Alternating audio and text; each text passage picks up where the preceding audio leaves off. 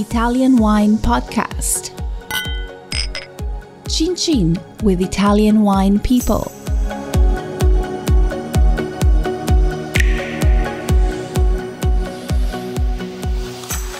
Hello, this is the Italian Wine Podcast. My name is Monty Walden. My guest today is Mark Cuff. Mark has been on the show before. Mark, just introduce yourself. Where are you from and what do you do? Hey, Monty.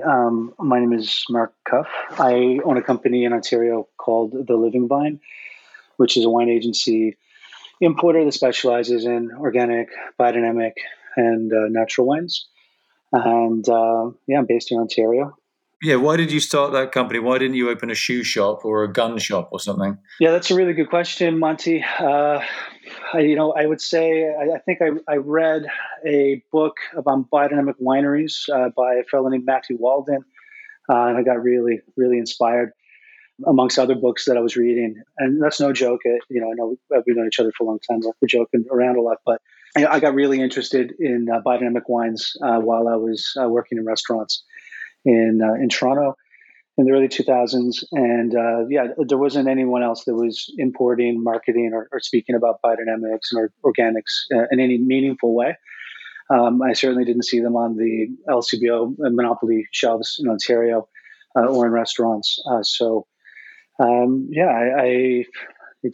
was just right there in front of me. And it was an irresistible opportunity for me to explore and get to know these wineries and the people behind them. And it's 15 going on 15 years now, and it's been an amazing and challenging 15 years.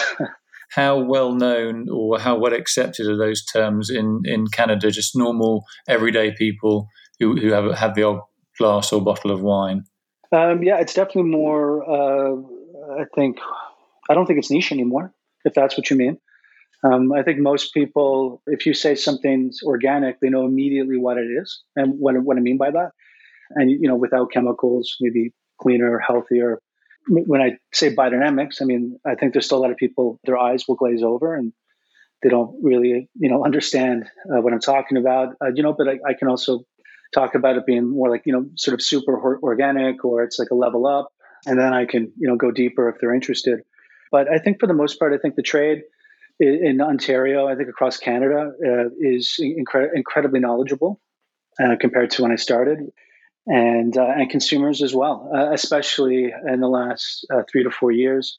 There's lots of new agencies and companies, and people are being creative, and everyone's sort of focusing in on different things that they're interested in. I think with beverage alcohol in Ontario, and I think that has only increased awareness and the education of organic and biodynamic viticulture.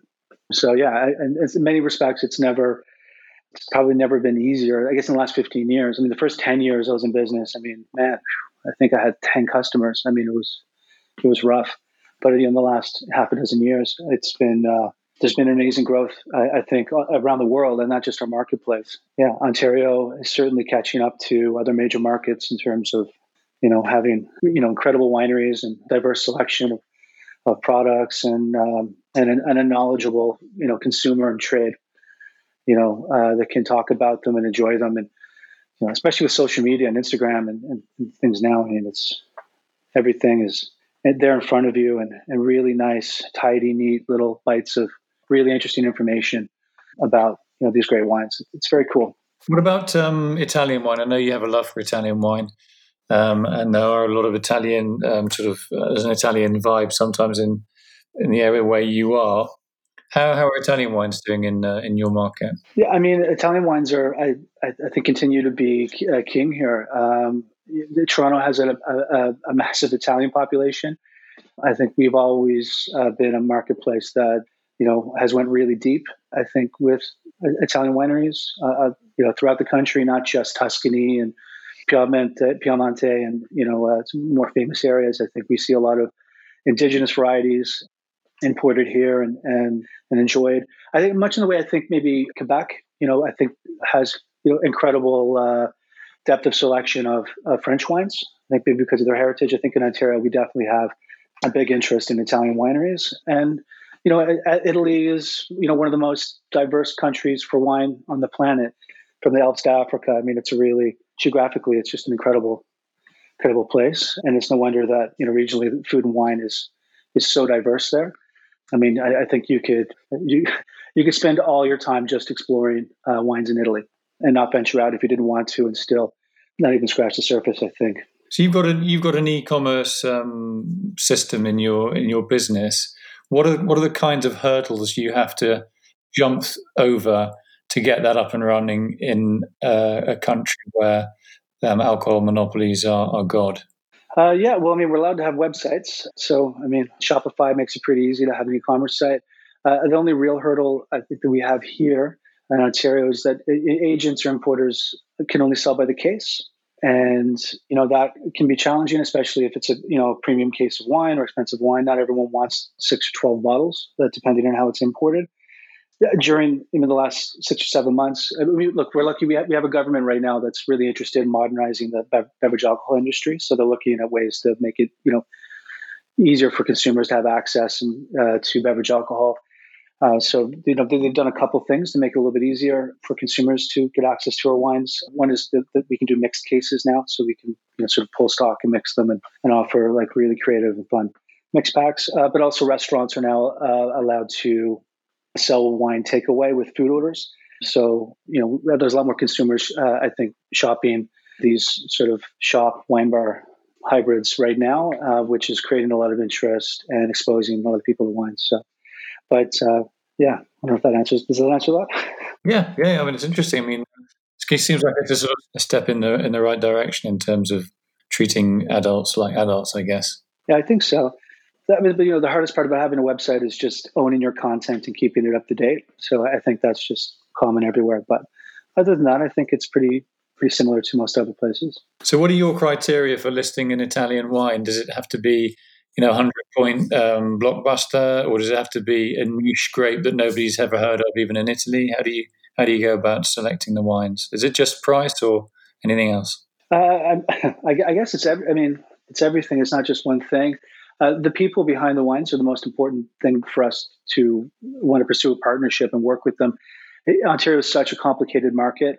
Hats off to anybody that wants to start importing wine or representing wineries here, because it's so challenging and so restricted. It takes a very long time to build anything that resembles a business. So, if you're going to work with somebody, to bring the wines into the marketplace, they need to be people that you can actually work with. So that's really key. But the bare minimum for us is going to be organic, biodynamic, a real strong focus on viticulture, low intervention winemaking, and then they have to be excellent people. It can't just be really pretty packaged wine that just looks hip and cool on Instagram. It takes a lot of work and effort and organization to bring a case of wine to Ontario and deliver it to somebody at their house or to a restaurant. So it can be really challenging if you guys don't get along and can't work well together. But most of the wineries we work with, we've worked with for a very long time, and most of the new wineries that we work with generally come through references from our partners, because they like working with us. And I'm sure they all go to the same wine shows, and they'll ask, hey, who do you work with here? But most of the people we work with, we're usually on the same page, and so far that's worked out pretty well for us as a way to guide us to new partners. I mean, do you do like in-store tastings? If one of your, Italian producers is over in town, do you organize a tasting where he or she can, maybe get 20 people in a room and do a dinner or something, or is that too difficult? No, we would do all that stuff. Right now, we probably wouldn't, because everybody has a different comfort level with COVID, whether, how big their bubble is, et cetera. And then also like whatever restrictions are in place on a given day, because it does change quite frequently week to week, what you're allowed and not allowed to do. But if all things were normal, yeah, we have wineries business all the time. We'll usually spend 2 or 3 days in the market visiting restaurants, doing tastings, with people that are interested in meeting them. If it's a winery that has some product in the LCBO, we could plan and do in-store tastings or taste with the LCBO staff for some of their bigger stores. Yeah, we're pretty involved. Generally, we spend a lot of time hosting people in the marketplace, and because it's so competitive here, I think you do need to visit, and you do need to be on the street, and you do need to hustle and get out there. And we have an amazing sales team, and they do a really great job of taking our wineries around. And they have amazing relationships in the city and the throughout the province. So I think that's one of the better parts of the job. Sometimes it can be a bit much. Sometimes it feels like people are only ever visiting, but for the most part, it's really great. I mean, these are awesome people. Who wouldn't want to spend a couple of days driving around and hanging out with other really great people and talking about wine? I think it's one of the reasons why we love what we do so much. Yeah, no, that always comes across with you, which is great to see. Have you done any grape harvesting this season? A little bit. I'm a partner in a winery based in Creemore, Ontario, which is a new sort of up and coming region in Ontario. And so I've been helping whenever I have some free time to go up there and help process fruit as it comes in with our other partners. And that's been really exciting. It's been a really good vintage this year in Ontario for the most part. Everything came early and at once, it seems like, for most wineries. So generally we would see harvest starting September through last year. I think, even the beginning of December, I think there was snow, and I think people were still processing Cabernet Franc last year.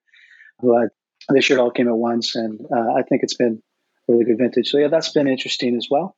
It's definitely not my main focus. Obviously, I have the other business, but I love it, and I love what we're doing there, and I think it's really exciting. So if I've understood correctly, Ontario now has controlled cannabis sales, similar to other key wine regions like California, for example.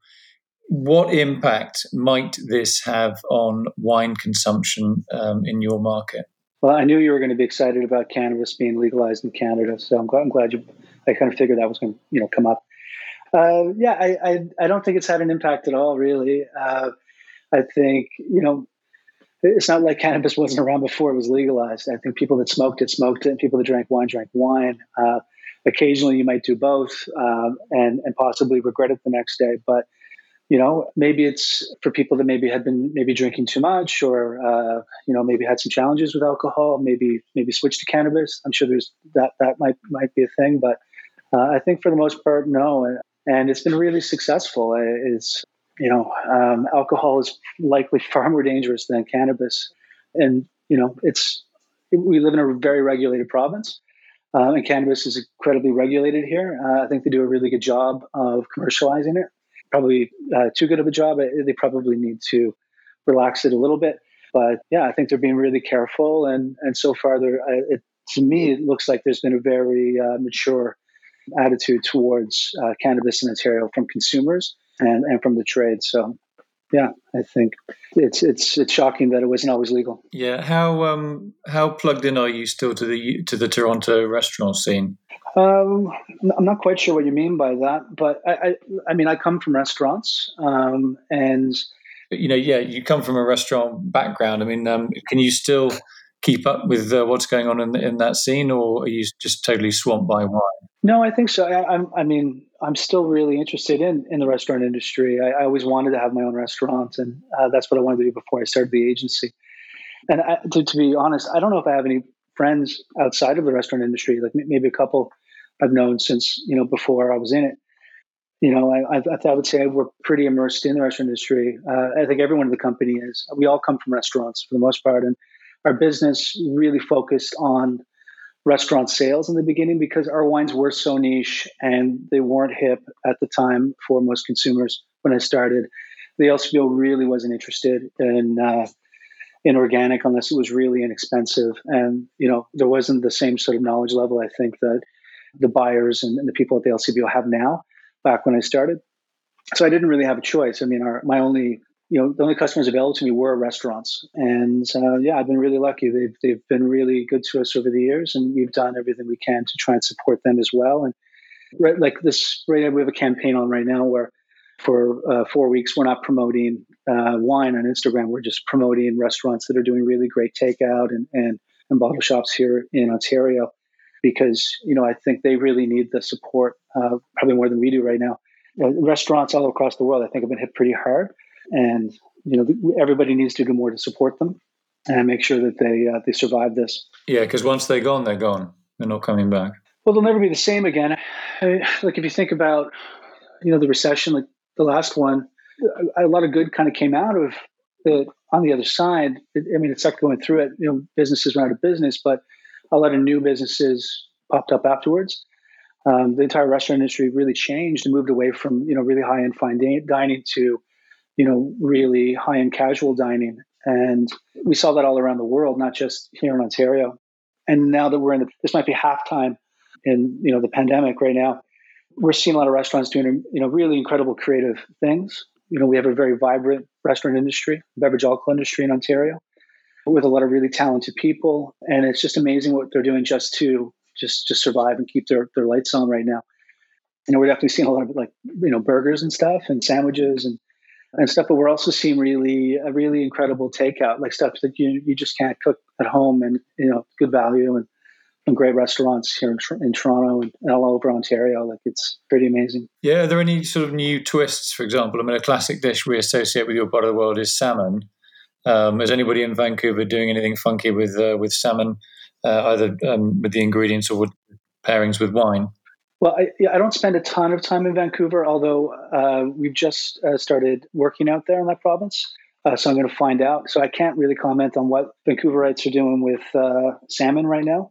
I'm sure they're doing lots of creative things with salmon out there. But in Ontario, we have such a big Italian population, and I think reverence for really classic Italian food and find examples of classic Italian food that people sort of stay in that lane. It seems like with most restaurants, maybe I've missed some things, who knows?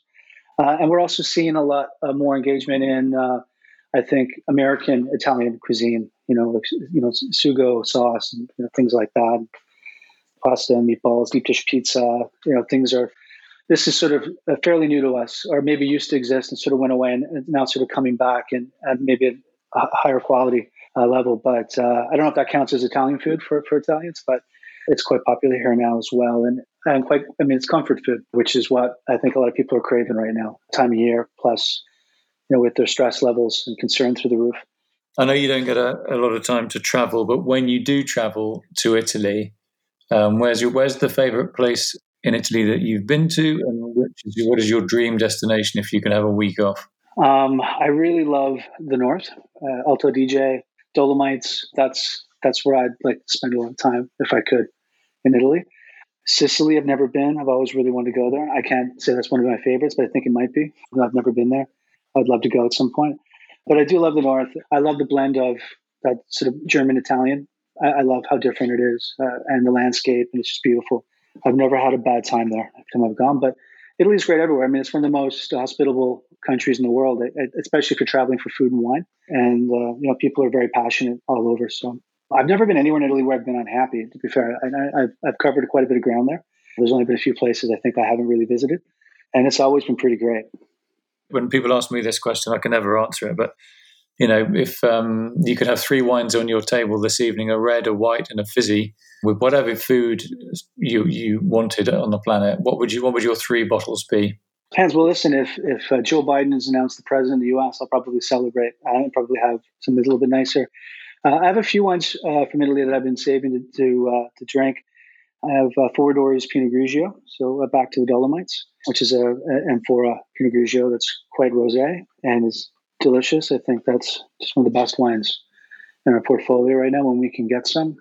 For white, really tough. I really don't know. Maybe something from Sicily, maybe a Sicilian wine or blend.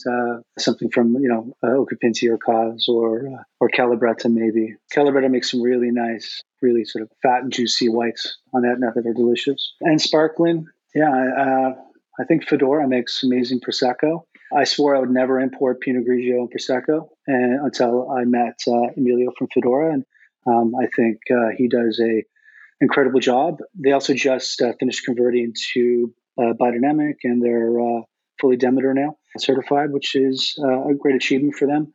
And they've been organic, I think, since the 70s. But yeah, I can always open their wines, and they're really, really well priced and inexpensive, and they always drink really well. So yeah, that's probably what I would do tonight. You do strike me as someone who, obviously likes I know I'm not saying Petrus, but the kind of famous wines. But you're a down to earth guy, and I'm imagining that you derive an enormous amount of pleasure from sort of normal everyday wines without hankering for $150 200 bottles every single day. Is that right, or have I got you completely wrong? Yeah, no, I think that's probably right. For red, I like sort of medium-bodied, sort of crunchy, lighter reds. So, if I were to have a red tonight, it probably would be something from Ampalea, they're on Litro, which is a 1 liter every day, very inexpensive, I think, but very good quality red blends from Tuscany, and also biodynamic and stuff. So, yeah, that's the kind of stuff I like to drink. I mean, it should be really pleasurable and easy drinking. And sometimes I'm lucky. I do get to try a lot of really great wines. I'm quite often not drinking expensive Bordeaux and Burgundy. That's not really what we do. Although we do have some fine wineries from both places, but who can afford to drink these wines every day? So, and some of them are right now, sadly, are priced themselves out of most marketplaces and channels. So they're becoming increasingly irrelevant to the trade and consumers. So I don't know. I'd rather support wineries that are really just living off of their own small business and supporting their families. For your business, do you get the odd article in the national newspaper, a review of a wine that you're stocking, and a journalist says, "Hey, there's an offer on at Mark's shop." I mean, is that how it works, or do people just ignore you? So you broke up for a minute there, Monty. Are you calling me from your Nokia 3310, or are you? I've still got that phone. It's a vintage phone, but anyways, yes, go on. I'm never going to live my phobia of mobile phones down. But I thank you very sincerely for reminding me of my lack of skill when it comes to computers and things like that. I'm a good friend. Keep going. Yeah, I mean, do you get, do people write up your wines in reviews in national newspapers, or are you allowed to do that in Canada? Or for sure, we have a lot of journalists in Canada. We have some really great ones. There's a company called Wine Align in Canada that works with a lot of journalists and reviews a lot of products that go through almost everything that goes through the LCBO plus in private if they get access to it. There's a number of journalists there, and I think they're doing really great work. They're producing a lot of really great content, and they're pretty laid back and just generally nice people that don't have extreme views on wine. So I think a very Canadian approach to a lot of the writing. And then in Western Canada, there's some great journalists and writers out there as well. Tree Ring does really great work. I really like her writing. Yeah, I mean, can we have it all here, Monty? We have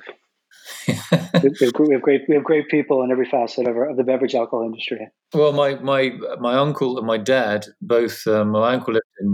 My dad's father lived in Canada for most of his life in British Columbia, and my dad spent a lot of time. He spent time teaching in Canada before he came back to the UK. This is after the war, and so I feel I've got a bit of an affinity to Canada. And I mean, one of the only true facts you ever hear in life is you'll never meet a bad Canadian.